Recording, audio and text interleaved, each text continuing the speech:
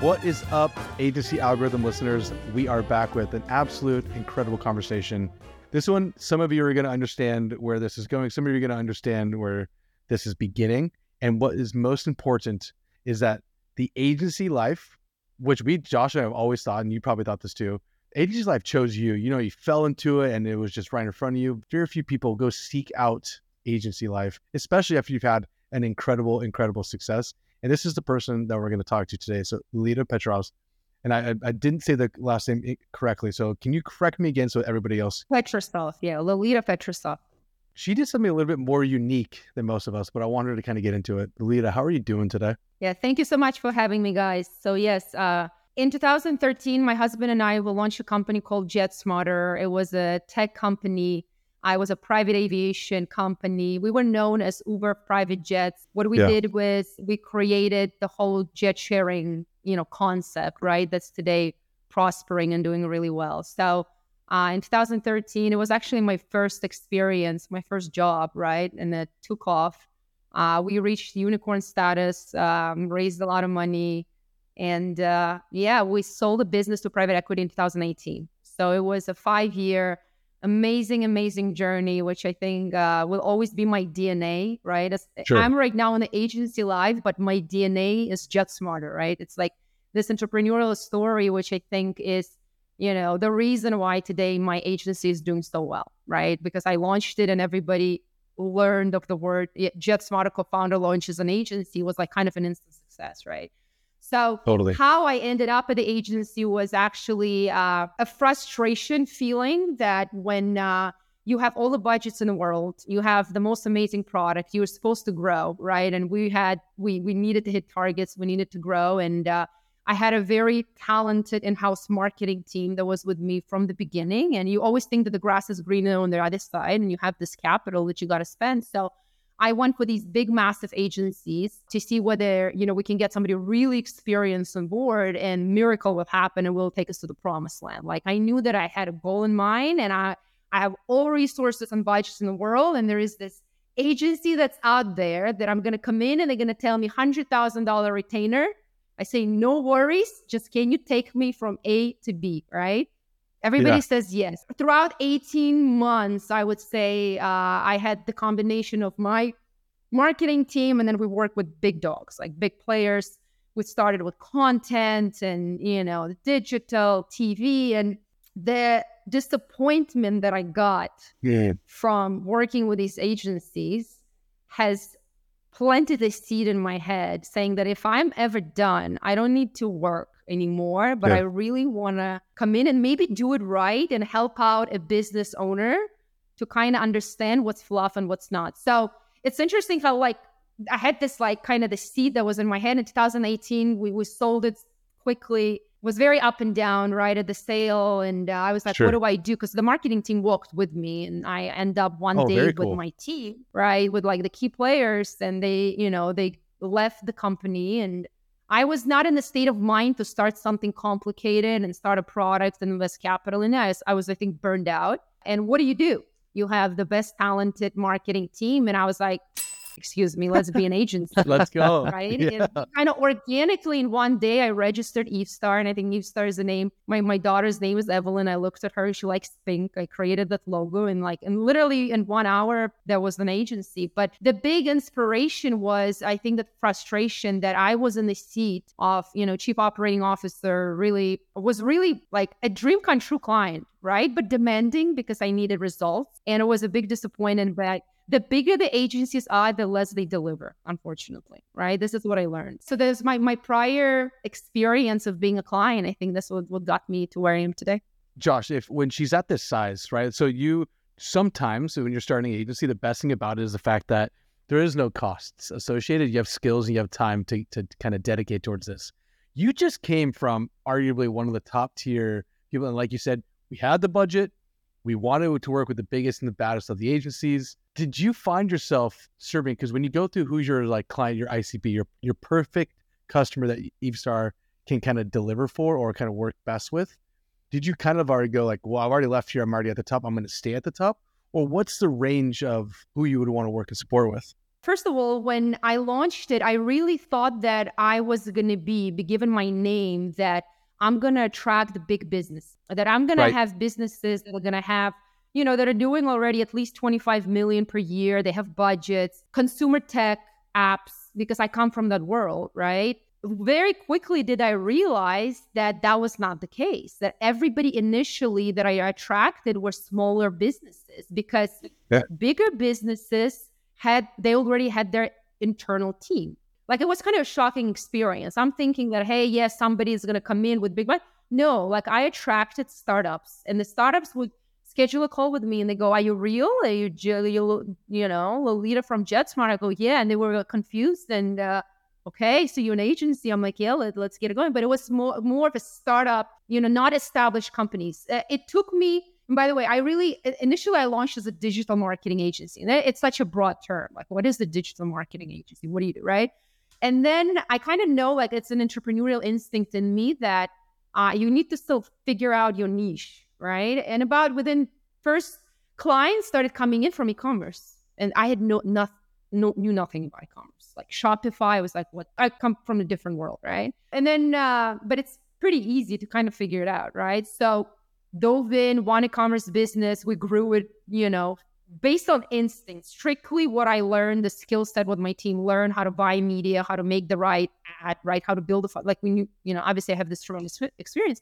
And then one case study, another case study, e-commerce. I'm like, hey, let's focus on becoming an e-commerce marketing agency. So I kind of like very quickly figured out that Shopify 2018 was becoming bigger and bigger. Attentive came along, right? And nobody really used like the pop-ups and SMS. Like, this was like kind of, we started at the same time. So I pivoted and branded myself as, hey, you kind of figure out that e-commerce is very scalable. It's a formula. Once you understand the math behind it, you understand the art behind it, right? It's a super scalable shield. So today you start as an e-commerce marketing agency, but when I launched it, I was a digital agency thinking that consumer tech businesses are going to, with apps, tech business are going to come and knock on my door. That was not the case at all. So it was smaller businesses, and their request was, can you get us the scale that you have experienced from JetSmart?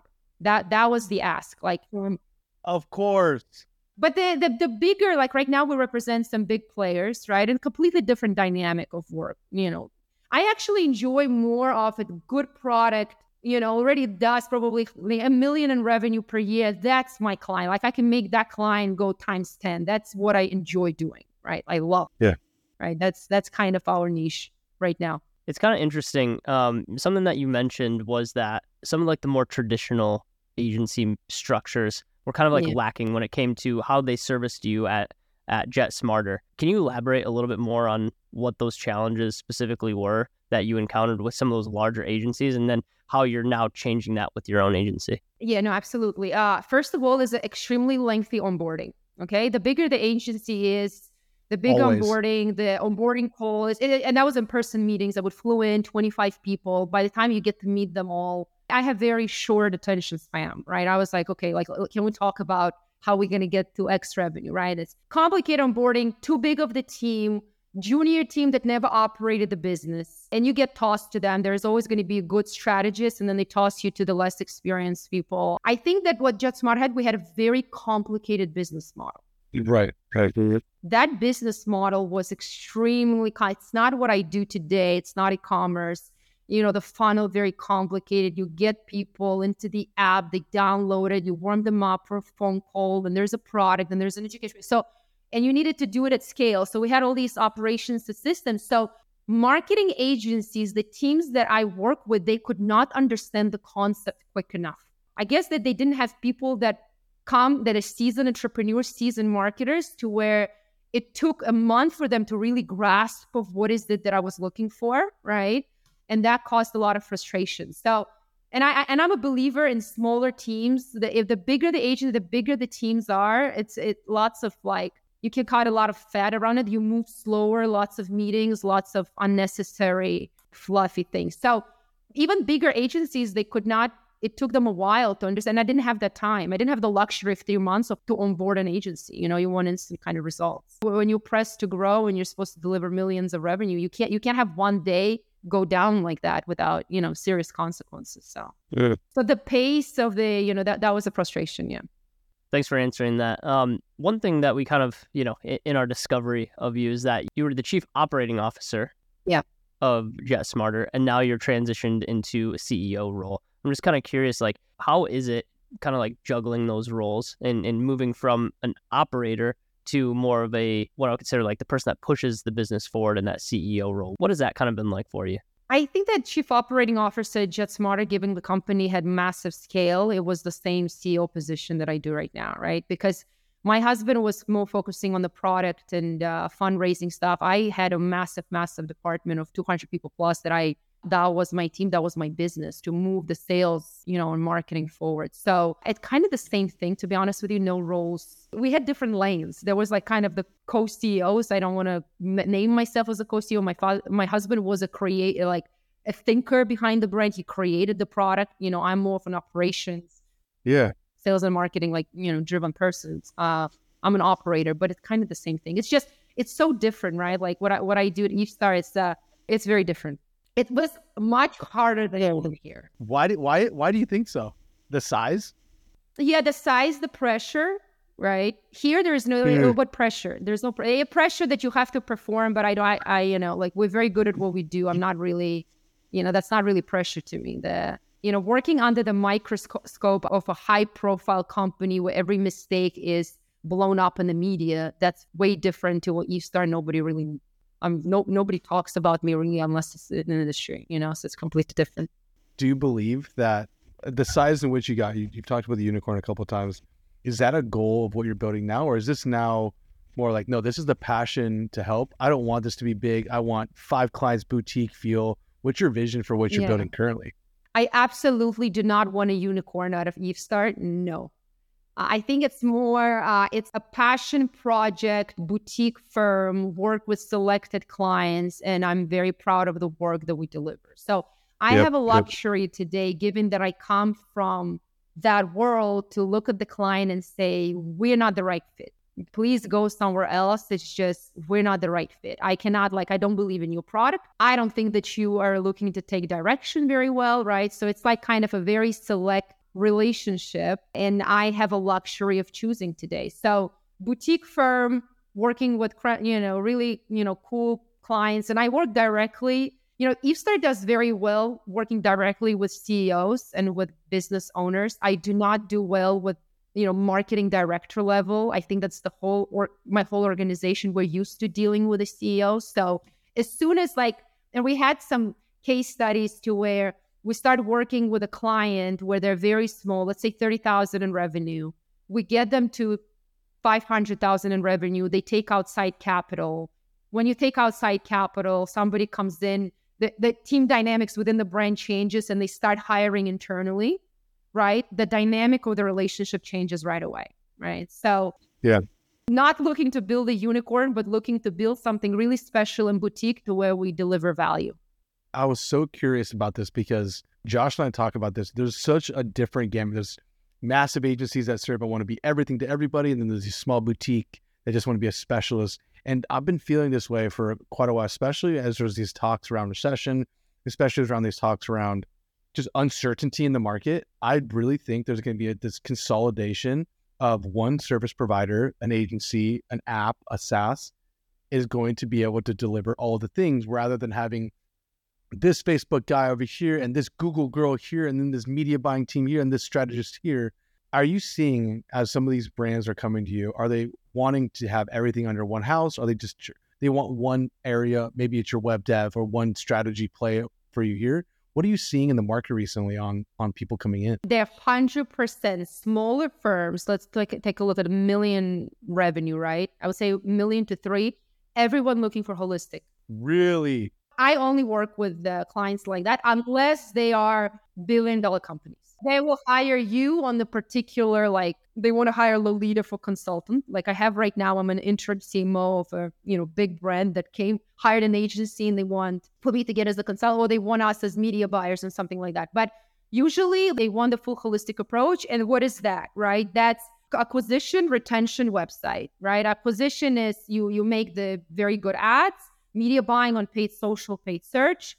retention, email, SMS, and you control the website. So if I need to make a landing page and I need to have those capabilities, is I don't have a luxury to wait, right, for 2 weeks for their in-house team to go to or a different agency to go build, right? So we kind of, take that control. And one thing that I don't do and I will never get into because it's such a big opinion piece is social media management. That one always creates friction and production. We do very good UGC. We make really good ads, but the production, photography, and social media management, something that we don't do.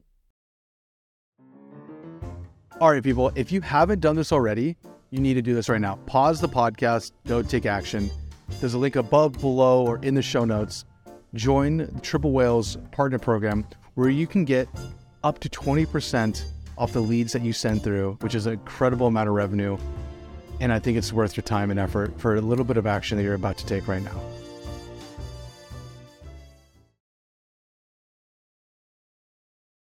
As far as like team structure goes for you guys, it seems like speed is something that is really important to you. It seems like it's been kind of like from the start of, Jet Smarter and then now into your agency, like speed is the thing. Like, you ride on jets, we grow fast businesses, we market fast, things like that. How has that been with like growing your internal team at the agency and like the team structure that you guys have kind of put together? How has like speed kind of played into how you structure your team?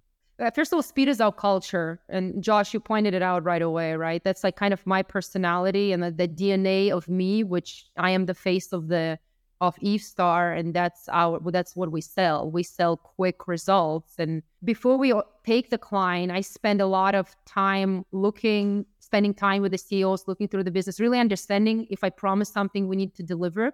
So I think that it's a culture, right? That the speed is fundamentally important. That's what we sell. That's why we get hired, and obviously training the right team and putting that culture in place to where you onboard the client. First of all, our onboarding is already, we start on the job right away because we do audits and we speak to them, and I make sure that the brands are really sure that they want to work with EveStar. I don't want initially when you start with a client, there's like a dating period. I try to date before they hire us, because then it's like go, go, go kind of thing, right? So it's super important. The hardest thing right now in what I do compared to Jet Smarter had a massive HR department that would hire for me.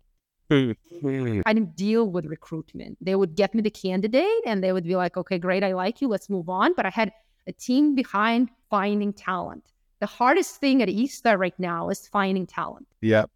I'm the one who does it. It's not as much as finding a client, delivering results, is the internal challenges that I'm not supported by this massive HR department. And the hardest thing in our business is finding really talented people, right, that really know what they're doing. So I think that's the harder part at EveStar than at Jet Smarter. We have 2 recruiters.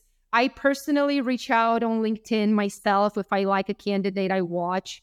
Upwork, LinkedIn, I think I use it all. And sometimes I get lucky here and there, but I spend probably an hour and a half out of my day with just like understanding the market and recruiting. And if I really need somebody urgent, I have 2 recruiting firms that I work with that help out. But I'll tell you that the best candidates that I have found that been with EveStar for a long time are the ones that I sourced myself through LinkedIn by reaching out and saying, can we please chat, Does recruiting ever shut off for you guys?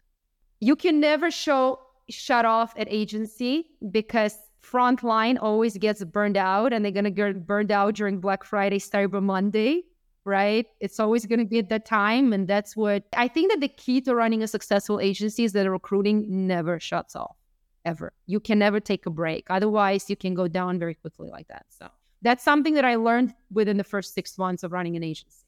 And this is something that's different because I handle that role, and that's not my favorite role, to be honest with you. I'm used to big departments that do it for me. And this is what I would say the most difficult part of my job today.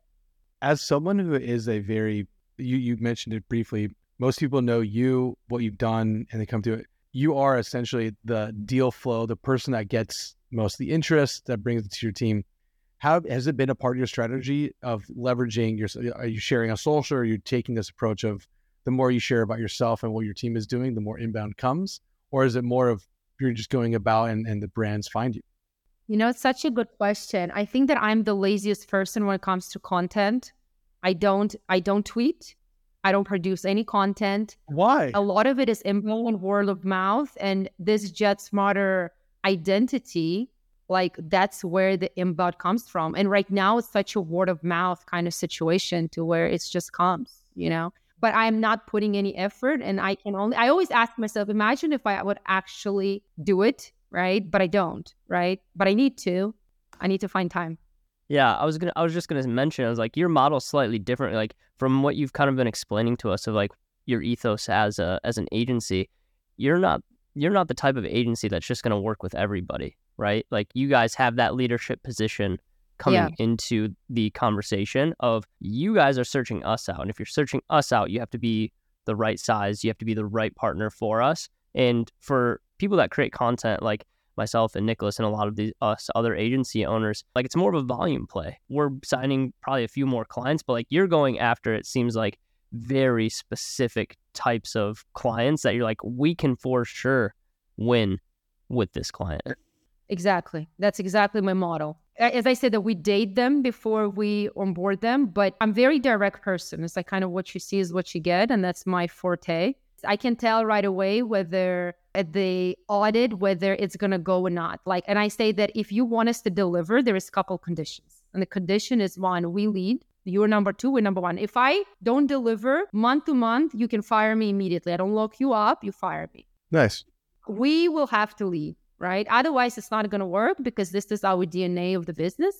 This is why this holistic approach, right, is different. And it works for us because I say that if you want me to deliver, I need to take control of important pieces of the business. I have to control email. Sometimes they say, why don't you we're looking for somebody that's going to just run ads. I go, it's not going to work. Yeah. Because they're going to just run ads. And then what happens on the website? What about the email, right? What about the SMS? What about it? Like if you don't take that part of the business seriously, the ads are not going to deliver. So that's how they are going to deliver, but they can deliver much more if you actually have much more control. So that's, we filter, and it's really like a kind of, they need to be ready to work with us and be 100% sure that this is what they want. When they do work with us, they have to hand me the key. I will be the first one to come in and say things are not working out, right? Like in terms of the results, but they're there if we take the business. There are times when they're not there, when the product offering, like the brand will come on and say, oh yeah, like we're going to invest in product. And I always ask, what's the product lineup, right? If it's a fashion company, I want to understand the collection. When are you dropping? How are you dropping? How do you distribute the products? Like it's super important. So if they're not supporting an agency with a product, I can't do anything about it. So I really kind of interview them on the product just as much as they interview me on the agency side. So, and if their product is, I'll give you an example. I spoke to a startup fashion brand. They have like 15 SKUs, right? And they're selling up to $200. Asking for a lot, the product is not there, no brand, like I can't do anything with it. Expectations are there, but the product is not, right? Like, why don't you develop your product better and let's jump on the call? Because right now you're not ready for me and I'm not going to be able to deliver. So it's just like kind of a conversation that I had 2 hours earlier. In your current team structure, because sometimes we go through these trends. So I'll speak specific for us right now. We're having conversations. And right now, the creative strategist, the person that's driving creative, giving feedback on briefs, helping the media buyers analyze what's happening, that person seems to be, at times, the bottleneck, slowing down the ability to onboard new clients, slowing down the ability to get more things produced. If you were to analyze your team right now, are you seeing any spots where you're getting an overwhelming amount of, is it web design, overwhelming amount of influencer or paid media? Is there anything that's like a bottleneck within the team currently? We did have a bottleneck on creative, making the UGC at fast pace, okay? Because as we know that whenever the bigger bite, every creative will fatigue eventually. And the key here is, can you pump more content? But we were able to fill it fairly quickly. We hired actually a content creator, promoted her very quickly. The content creator had relationships with every creator. She's been a creator. We made her head of content and she built us this UGC department within a month. And right now that's the fastest growing department, right? So we were able to fill it. But who did I hire? I hired the top creator herself. Right. I didn't go for creative director and this and that. You usually go in and you see the creator that makes content and she makes phenomenal content quick. She's an expert in it. So we went and we said, how would you like to work for an agency? She's like, I never thought of it. So she's with us and she's doing phenomenal because she already brought the group of creators with her. But that was a bottleneck. That was one of our kind of weak spots. But right now, like we officially launched it, I would say in the beginning of the year. And I mean, there's kind of a natural thing to where brand used to be behind it, but we do it because we produce it much faster, right? Right. Like I know what's fatiguing you instantly shoot in 2 days, you have creative ready. Off you go, 100%. I would say that like very transparent. I have a weird little relationship with my Google team. I think that it's so hard to find a good Google media buyer. And I can talk philosophy about it. Does Google really bring impact? Significant top of the funnel impact. And how hard it is to find a really strong paid search person that really knows what they're doing. I think that's a discussion of its own, I think you're onto something, Lo, because even when I analyze our team, because before all the iOS was happening, we were heavy Facebook. Heavy, disproportionately there. And then the drama happened, the uncertainty happened. Then we started doing more Google. Then we were getting more demand on Google. And then now we spend more on Google than we do on Facebook. And I'm like, me being a Facebook person, a true media, I couldn't tell you which buttons what inside of a Google ad account. And I'm sitting here going, did this just happen? I didn't think I'd ever see that. Now it's balancing back and forth. Facebook's still creating a lot of this demand overall. But you're onto something too, because I believe most of the people that have used Google or working with Google, in my experience, my best ones, they've been international. They've teams that lived in Amsterdam, teams that have worked with different sets of budgets and different experiences. Stateside's kind of lacking. Absolutely. The hardest, by the way, all of my Google people don't come from the States. See? They do not come from the States. This is one department that is not United States based for me because I interviewed 100 plus Google paid search people and I'm frustrated. They don't exist here. First of all, it's very math driven. It's very analytical. You have to live in spreadsheets. It's not paid social. If you're not good at it, you're not going to be good with Google, right? And Google is, merchant center. It's like you're like, oh yeah, I'm a Google media buyer. Like, do you understand the feeds? Do you understand it? Like, oh no, I don't do that. Who does then? Am I supposed to do that? Who does? You know what I mean? So it's like, but I have very strong Google people, but it took me it was like 3 years because we were very paid social driven. I'm still a massive believer that demand originates on most of the e-commerce businesses from paid social, top of the funnel, right? Google works as a supporting channel. That's my conclusion. Unless you're selling something really search driven. Yeah, I feel like the patience has to be there, right? Like you have to have patience with Google. I feel like Facebook is more, and I'm not a media buyer, so I could just be talking completely on my ass right now. Here's at least my methodology around is like paid ads is more of like on Facebook and Instagram is more of a instant gratification type channel, whereas in Google is more of a long-term play for most brands. I could be completely wrong there, but at least from the outside. Google has a ceiling. That's the frustrating part about Google, right? Google, there's going to be a ceiling because it's search driven. There's going to be a spot where you can't spend more. That's it. Right. And it's much slower. Yeah. But can Google really they have the PMax right now, right? They have, YouTube Shorts. Can it really generate demand? And that's a discussion that I have with my team. And my Google team tells me that it can. Yeah, we can lead this and that, but I haven't seen it yet because I was like, okay, how about I turn off all paid social and you lead? Nobody wants to take that challenge. Do you think there are two things? One, in the immediate, whatever we're building right now, we're Q2, middle Q2, Q3, Q4. I want to ask one core question. What's your prediction for Black Friday this year?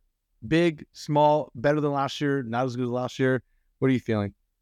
I don't think it's good. By the way, last Black Friday was not terrific. Last Black Friday was very underwhelming. The previous Black Friday was phenomenal. Last Black Friday was underwhelming.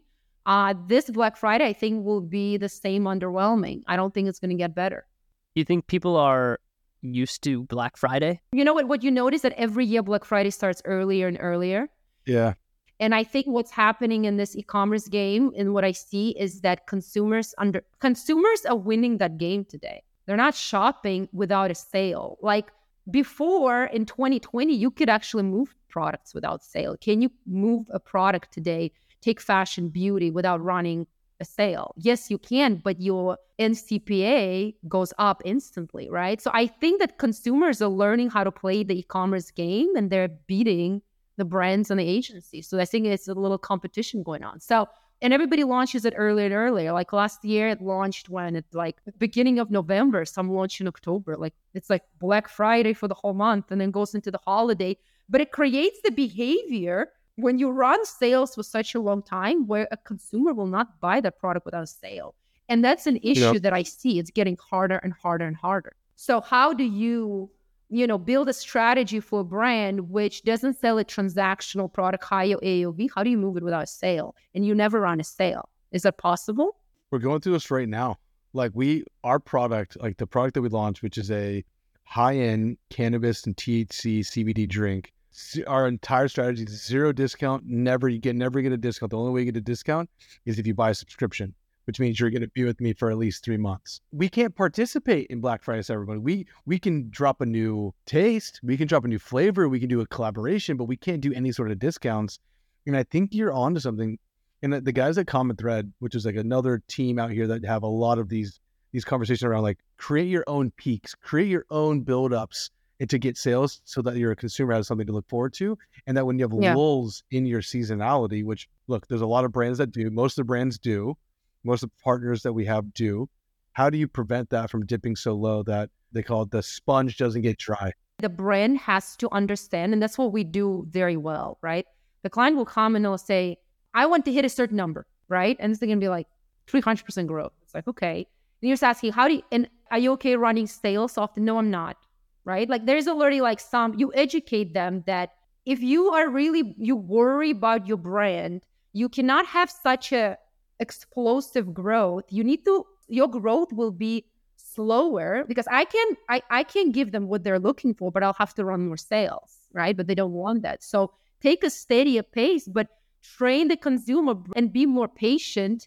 You're not going to have instant gratification because every instant gratification and a big revenue spike, it'll come after there's going to be massive collapse and they can't handle it. Founders, they call you right away. What happened? The sales are bad. Guess what? The sale ended, right? What do we do now? So it's a lot of it is what we do is like counseling and saying that, how do we please you and hit your numbers, but let's build strategy. And if you go here, that's the consequence you're going to get, right? So it's all individualized. I have some brands that we represent run sales every day and we run it every single day. Right? Is it the right approach? No, I have some that we don't ever run sales, but we have slower. So it's very individualized. But the brands that consumers that shop from a certain brand, they understand the game better than we think that they understand. I think my prediction is that they're beating us at that game. Like if you run sales over and over again, you will never be able to get off of it unless you're ready to hit significant down, hold strong, rebrand, and move forward. But most entrepreneurs and business owners, they can't do that. So running the strategy of how you run those businesses is super important. And that's what we do. In a lot of conversations that we have with them, like we talk about their growth, how we're going to do it. And, and we find a way, but it's always different. I love ending on a question like this because first off, we're 5 months away from November, right? Black Friday time. So any of you guys are listening to us, leave us a review, leave us a comment, ask us like, is Black Friday Cyber Monday going to be huge this year? Is it going to start even before? Does Black Friday Cyber Monday start in September this year? Like that could even be the thing that people are going to be talking about, which would blow my mind because that would be a very long time coming. But Lolita, where can we find you?